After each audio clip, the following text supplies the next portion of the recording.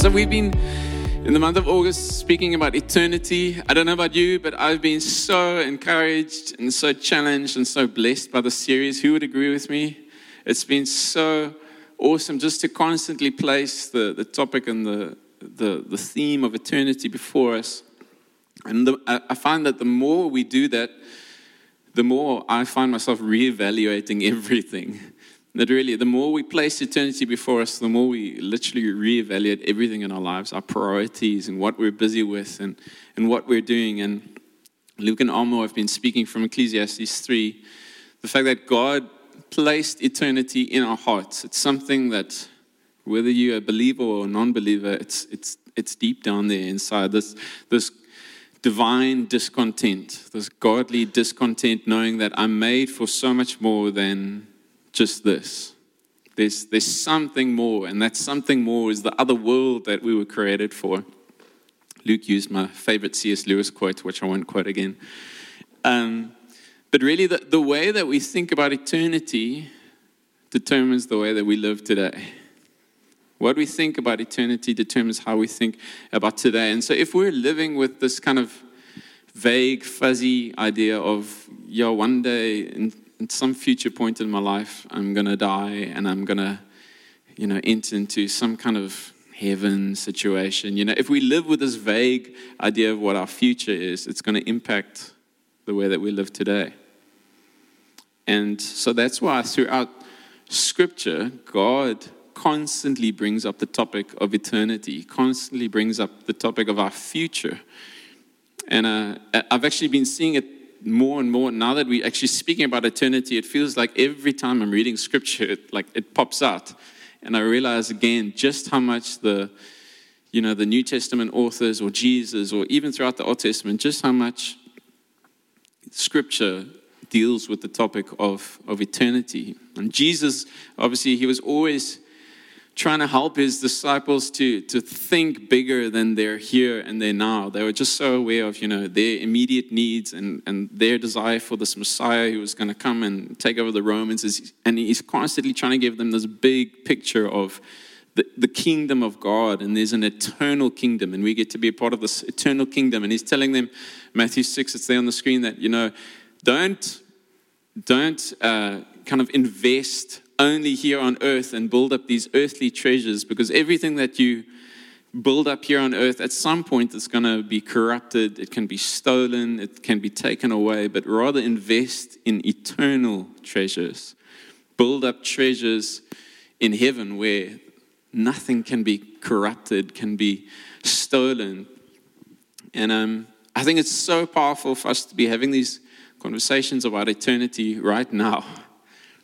In the times that we're busy living in, I'm sure many of you have been receiving lots of messages and WhatsApps and things around what's going on in Afghanistan the last 2 weeks, and just to think of what the church in Afghanistan must be going through right now, where for many church leaders, for many believers, eternity might be coming in the next in the coming days, in the coming weeks, in the coming months. And they've been confronted with, we've been getting some updates of people who've been investing in the last 20 years. They've poured themselves into that nation, and it feels like in a day, so much of their work has been wiped out.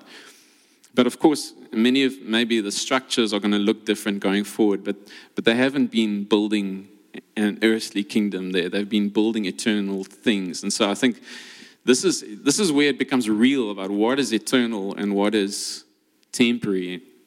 And of course, the last year and a half, I believe, with the whole pandemic, all of us are constantly being confronted with the whole thing of eternity, where we're being shaken. I remember in kind of February, March last year, when things were going downhill quickly, and what is this new way of living and this crazy time that we're entering into? I remember praying and asking God, what is the deal? Where are we going, and what is happening? And while of course I don't believe coronavirus and everything that came with it comes from God. Obviously, I don't believe that, but I do believe that God uses everything for good, right? And He can use even something like what we've been through in the last year and a half for good. And I believe some of the good that God has been bringing out of this is He's been shaking us. This is what I felt Him saying right at the beginning, was that He's allowing a shaking so that what is eternal may remain and what is temporary may be removed.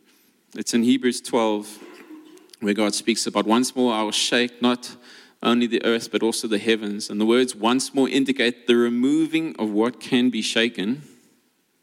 And I think many of us have experienced that in the last year and a half, a removal of what can be shaken, that is created things, man-made things, earthly ideas, so that what cannot be shaken may remain.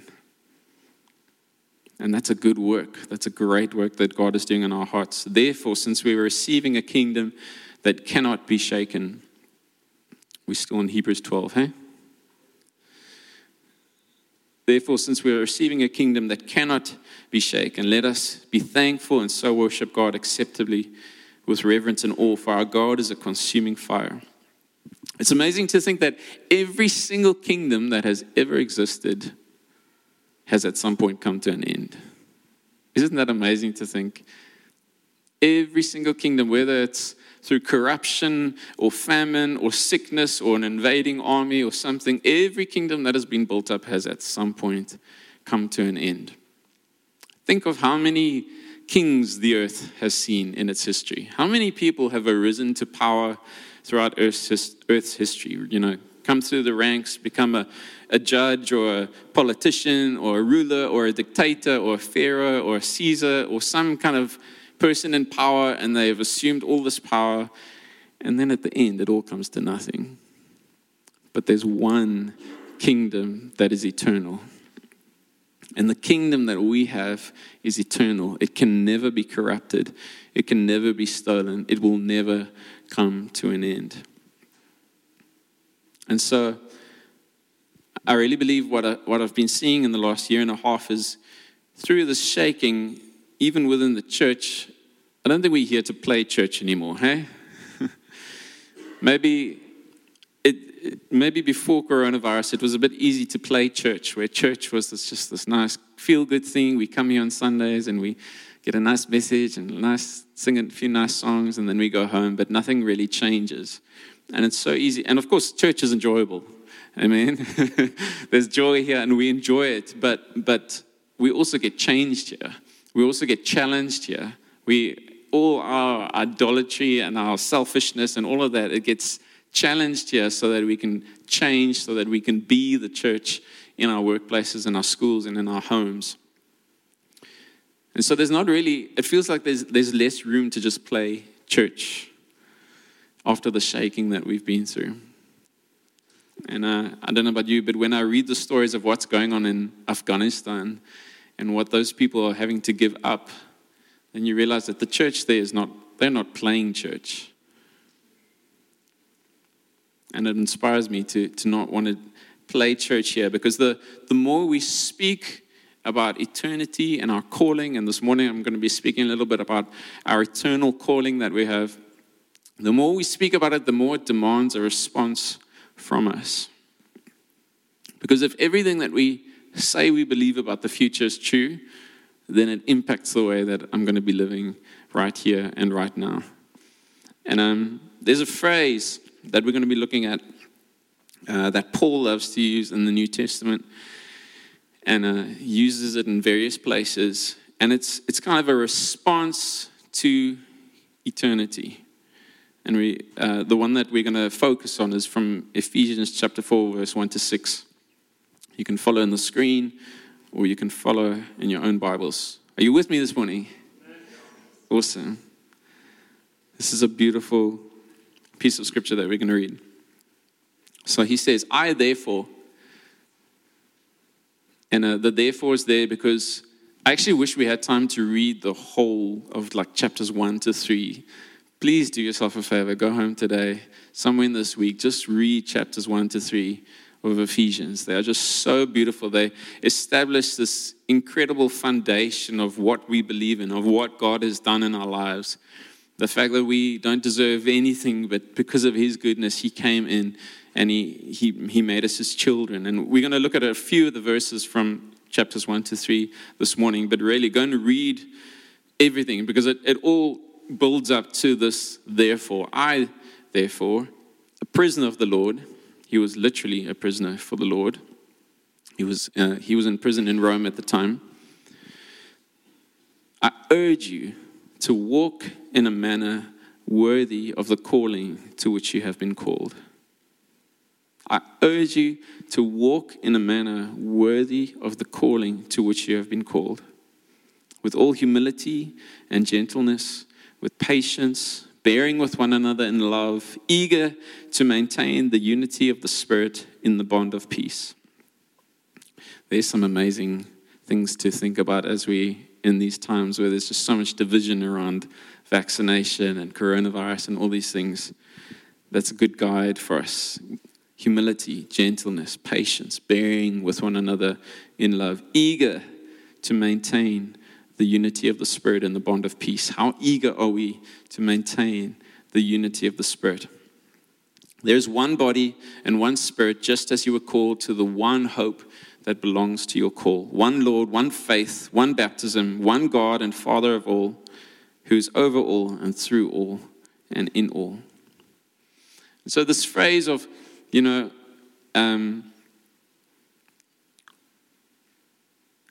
walking in a manner worthy of the calling, we find it throughout the New Testament. Paul loves to use it. 1 Thessalonians chapter 2 says, we exhorted each one of you and encourage you and charge you to walk in a manner worthy of God, who calls you into his own kingdom and glory. Philippians 1:27, only let your manner of life be worthy of the gospel of Christ.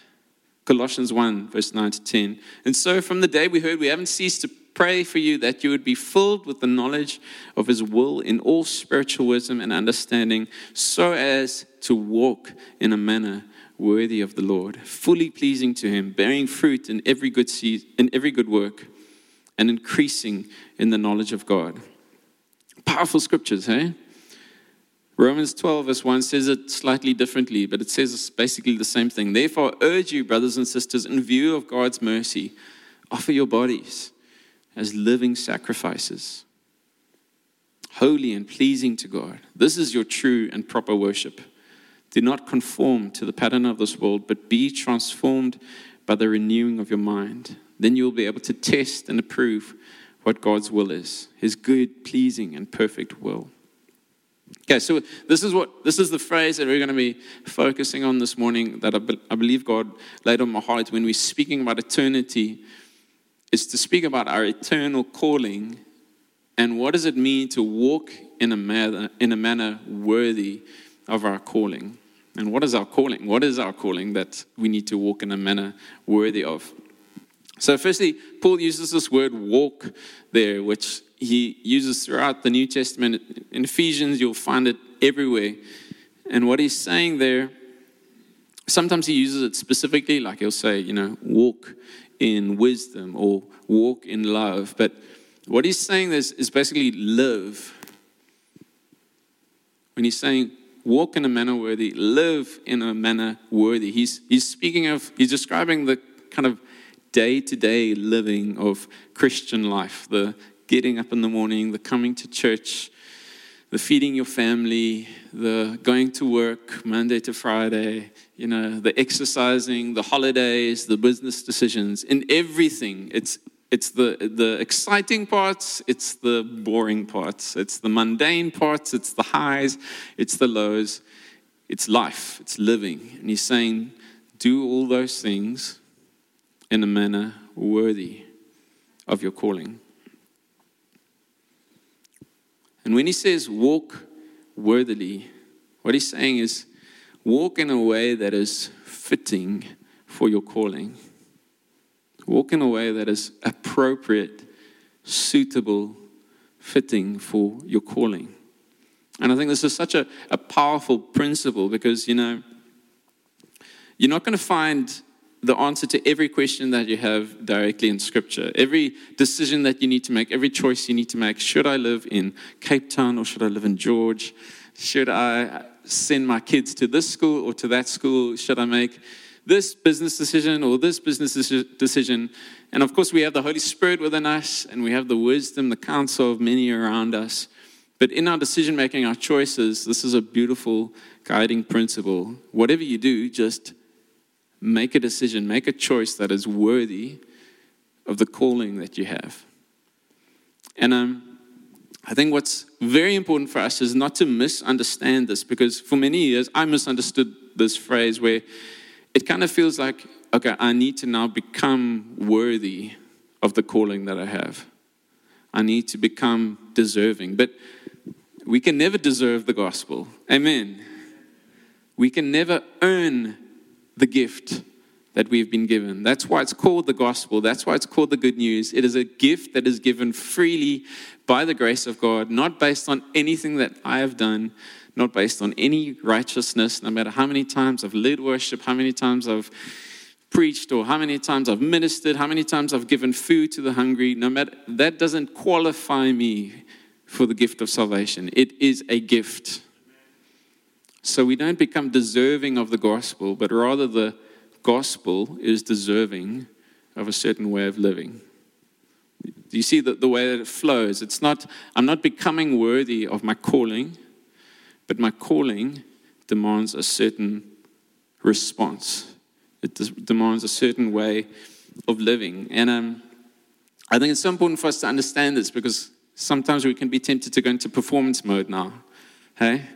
I need to do something now. I need to psych myself up and get ready. But it's not about performance mode. It's not about flowing towards becoming worthy of our calling, but rather consider your calling, consider the gospel, and then respond in the way that you live. And the amazing thing is that even our ability to respond isn't based just on us. Yes, there's faith that God places in our hearts, and we respond with faith. But I love what Paul prays for the church in 2 Thessalonians. We can read it there. To this end, we always pray for you that our God may make you worthy of his calling, and may fulfill every resolve for good and every work of faith by his power, so that the name of our Lord Jesus may be glorified in you, and you in him, according to the grace of our God and the Lord Jesus Christ. Do you see, it's even grace to be able to respond well, to be able to respond worthily, to live a worthy life. We need the grace of God. We need his sustaining power. We need him to be able to do this. And so that's why Paul prays for them. I pray that God would make you worthy. This isn't some self-reliance, self-determination. I'm going to live this life in a certain way. It's complete reliance on the grace that God gives us. It's the work of God in our lives. And so God helps us to walk in a manner that is worthy of our calling. And I said I want to speak about what our calling is. But before we speak about what our calling is, if you remember, he said, walk in a manner worthy of your calling to which you were called. First, I want to speak about the fact that we are called to a calling. And when Paul says you are called, what he's saying is that you once were dead, but because of the work of Christ, you are alive. You once were dead, you once had, and I mean, a dead body can't do anything for themselves, right? Dead body can do nothing for itself. But God made us alive. The gospel was preached, the word was preached to us, and this dead body somehow came to life because of the work of God in this dead body.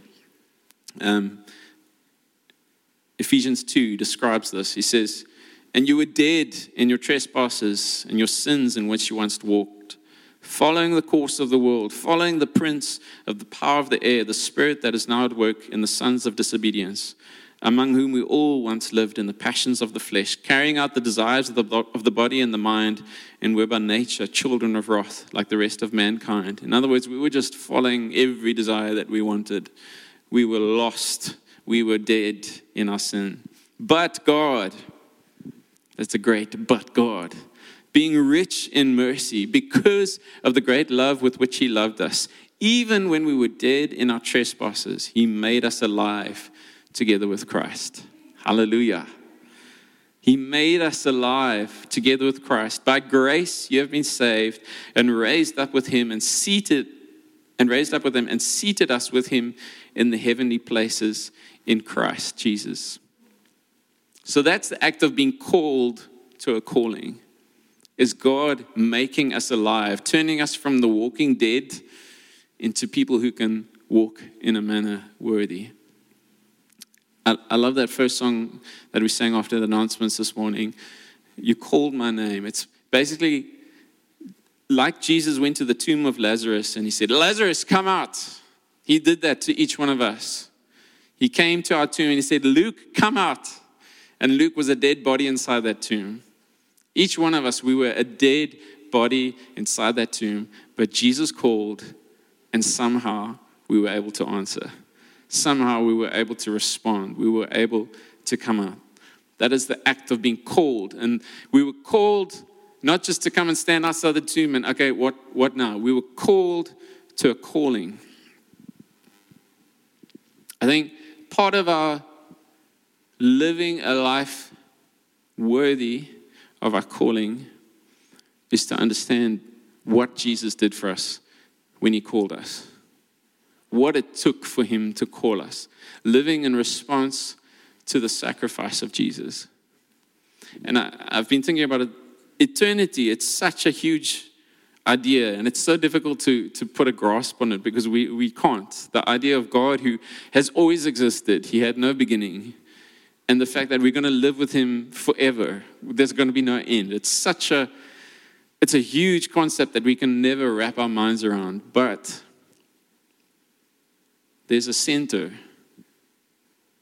there's a middle point to eternity. The cross of Jesus is at the center of eternity. History has a middle point. History has a turning point where basically everything before the cross was just a build-up to what Jesus was going to do on the cross. And everything after the cross is just a response to the cross. How are you going to live in response to the cross of Christ? Who do you say that I am? Jesus asks each one of us as his disciples. And so the cross rather is at the center. And part of living a worthy life is just living in response to what Jesus did. Almo the other day, or a few weeks ago, he shared one of my favorite stories of the two Moravian missionaries. I can't remember when they lived. I think it was in the 1800s. And they wanted to reach the slaves of the West Indies. And so what they wanted to do, the story is a bit unclear about whether they were successful in being able to do it or not, but they had the intention, and for all intents and purposes, they went through with it. In order to reach the slaves of the West Indies, they wanted to sell themselves into slavery because that was the only way in which they could reach the slaves. This was the only way they could reach this unreached group of people. And it's said that as they left their family, as they left their friends, imagine you're about to sell yourself into slavery. What are your last words going to be to your family and your friends? And they said these words, "May the Lamb that was slain receive the reward of his suffering." May the Lamb that was slain receive the reward of his suffering. That's a life lived in response to the sacrifice of Jesus. That's a life where I realize it's not about me and my ideas and my kingdom and my name and my desires and my ambitions and my dreams. May the Lamb receive the reward for his suffering. I'll do whatever it takes. I will lay down my life so that Jesus can receive the reward for what he suffered for. Living in response to the sacrifice of Jesus. Jesus calls us to a calling. So let's quickly speak about what is that calling. I think when we speak about calling, we often think of the specifics. And like for myself, I know that God has called me for worship and worship discipleship. My wife knows that she's called for education and at the moment raising kids. So each of us, we have an idea, and I do believe that God has prepared good works for us to walk in, as a doctor or as a financial person or as a, there are too many financial categories, as a teacher or as a stay-at-home mom or as a pastor or whatever the case is. There are these things that God has prepared for us. And when we think of calling, we often think of those things. Ephesians 2 says, we are his workmanship. We're created in Christ Jesus for good works that God has prepared beforehand that we should walk in him. So there's these things that God has prepared for us to walk in. That's amazing. And I think a huge part of our lives is discovering those things that Jesus has prepared for us to walk in. But I don't believe that that's the calling that Paul is speaking about here when he says, walk in a manner worthy of your calling. He's not saying walk in a manner worthy of being a doctor or being a teacher or being an accountant.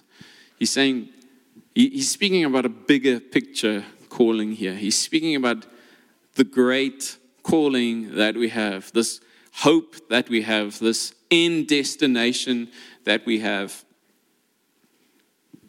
What is our calling? Our calling is to become like Jesus. Our calling is to stand blameless, sinless, forever forgiven in the presence of God. To know God, to see God, to be able to engage with God, to enjoy him, and to be enjoyed by him for the rest of eternity. That is our calling. We are called for him and for his purposes. We are called to share in his kingdom. You can go and read it for yourselves in Ephesians 1. We get to share in Christ's rule of the new creation. That's part of our calling. This is what we're called for. We get to be, Ephesians 2 speaks about the fact that we're part of his heavenly temple, where the presence of God used to be limited to a specific time and place, the temple. God is building this new temple out of us, where we get to host the presence of God. God is with us. God is in us. This is a good calling, amen? This is a great calling. And I think what I'm really just trusting for this morning, it's not something my words can convey. It's something the Holy Spirit has to bring in our hearts, is for us, each one of us, to understand that we are called to a great calling. We are chosen for a great calling. God has called and chosen each one of us. Wow. And then how do we live in response to that? If you've been invited, if you've been chosen, if you've been called to this amazing privilege of having none of your sin count in the presence of God, none of your background, none of your baggage, none of your issues, we are called, we are chosen to be forgiven in the presence of God, to know him and to be known by him.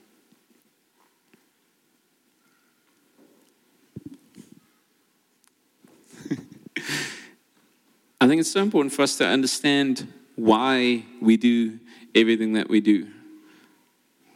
Would you agree with me? Hello, Eli.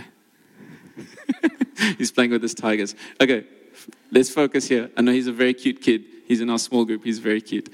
But I think it's so important for us to understand why we do what we do, right? The big why behind everything that we do.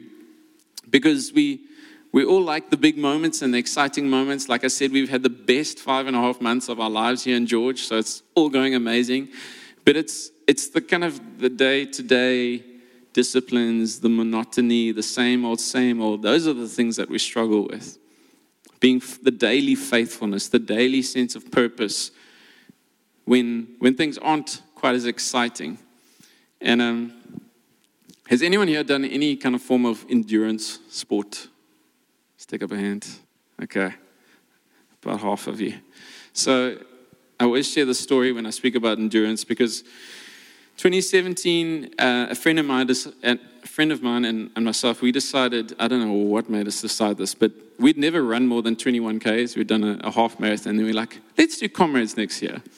And so it's quite a jump from a 21 to a Comrades. And so we started training for this thing. And before living in Georgia, I lived in Stellenbosch. beautiful trails, Yonkers Hook, you're out there on the mountains, and trail running is amazing. It's just like, because you're so distracted by the beauty, and it's a technical path, so you kind of need to focus, and you don't really realize how hard you're working because just everything is so beautiful.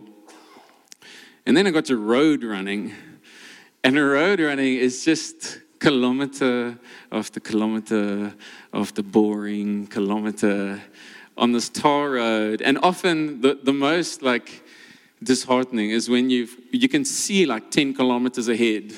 So you can see 10 Ks. In an hour, I'm going to be there, but it all's just going to look like it looks right here.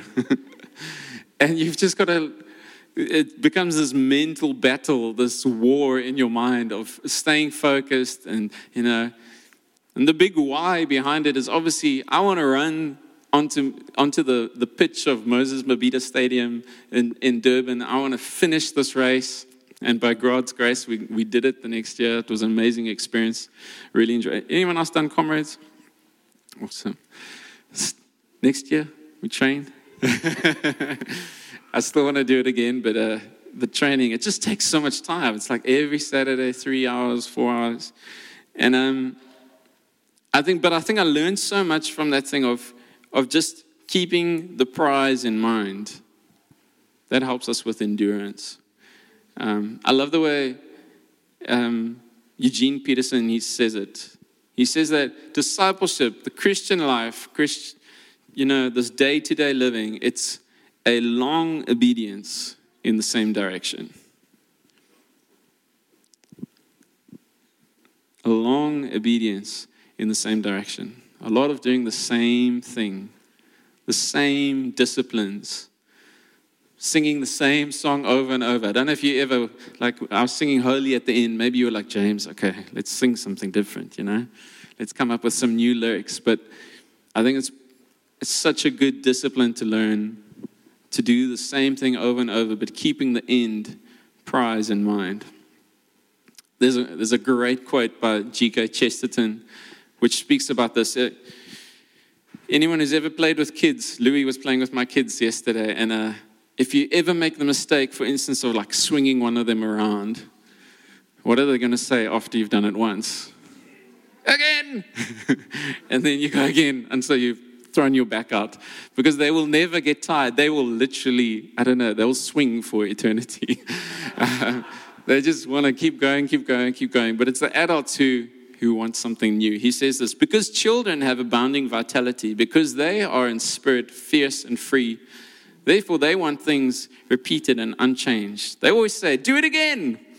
And the grown-up person does it again until he's nearly dead. For grown-up people are not strong enough to exalt in monotony. But perhaps God is strong enough to exalt in monotony.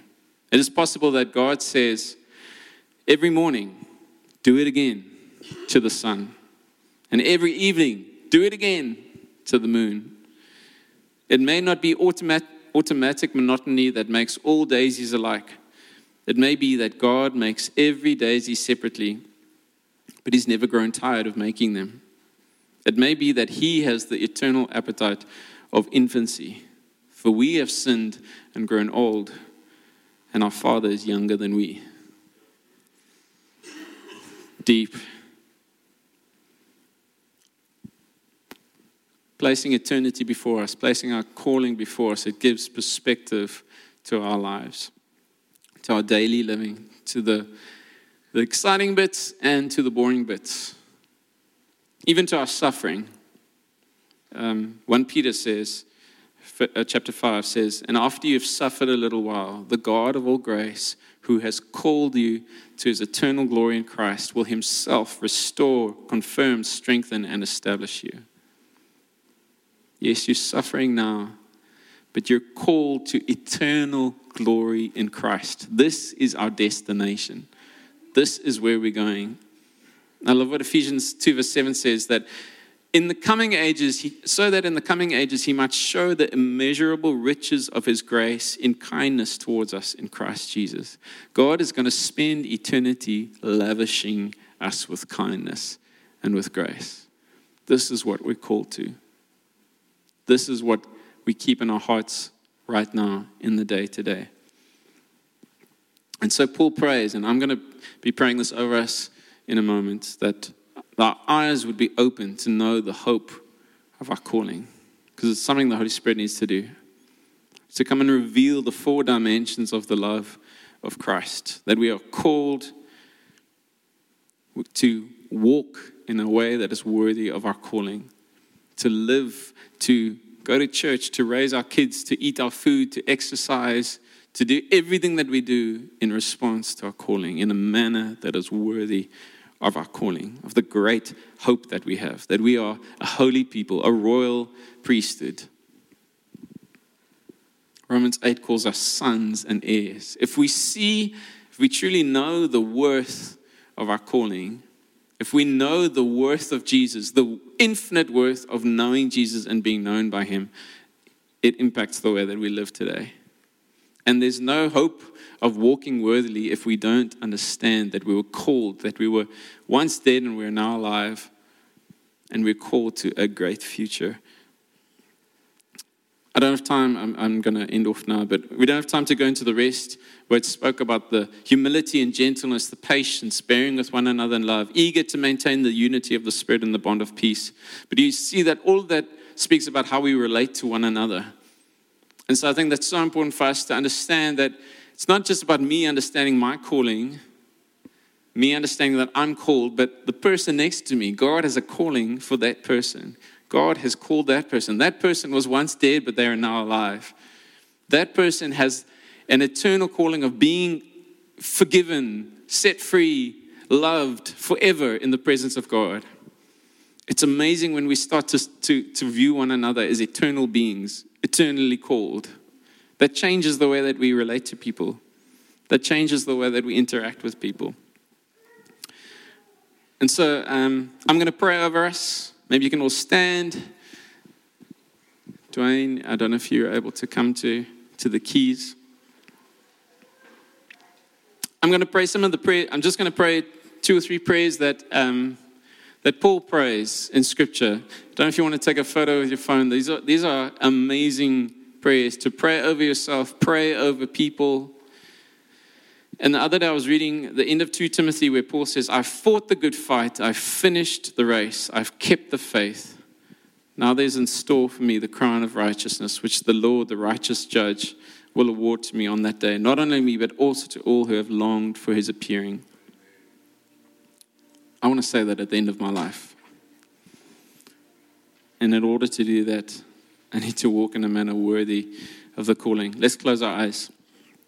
So I'm just going to read these scriptures, they're prayers, and just receive it as if Paul is praying it over yourself. But we ought always to give thanks to God for you, brothers, beloved by the Lord, because God chose you as the first fruits to be saved through sanctification by the Spirit and belief in the truth. To this he called you through our gospel, so that you may obtain the glory of our Lord Jesus Christ. So then, brothers, stand firm and hold to the traditions that you're taught by us, either by our spoken word or by our letter. And now may our Lord Jesus Christ himself and God our Father, who loved us and gave us eternal comfort and good hope through grace, comfort your hearts and establish them in every good work and word. Ephesians 1, I keep asking that the God of our Lord Jesus Christ, the glorious Father, may give you the spirit of wisdom and revelation so that you may know him better. I pray that the eyes of your heart may be enlightened in order that you may know the hope to which he has called you, the riches of his glorious inheritance in his holy people, and his incomparably great power for us who believe. That power is the same as the mighty strength he exerted when he raised Christ from the dead and seated him at the right hand in the heavenly realms, far above all rule and authority, power and dominion, and every name that is invoked, not only in this age, but also the one to come. And the last one, Ephesians 3, for this reason I bow my knees before the Father, from whom every family in heaven and on earth is named, that according to the riches of his glory, he may grant you to be strengthened with power through his Spirit in your inner being, so that Christ may dwell in your hearts through faith, that you being rooted and grounded in love may have strength to comprehend with all the saints what is the breadth and the length and the height and depth, and to know the love of Christ that surpasses knowledge, that you may be filled with all the fullness of God. Father, we pray these things of your people, of your children, of your saints, God, that we would understand the hope and the calling to which we are called.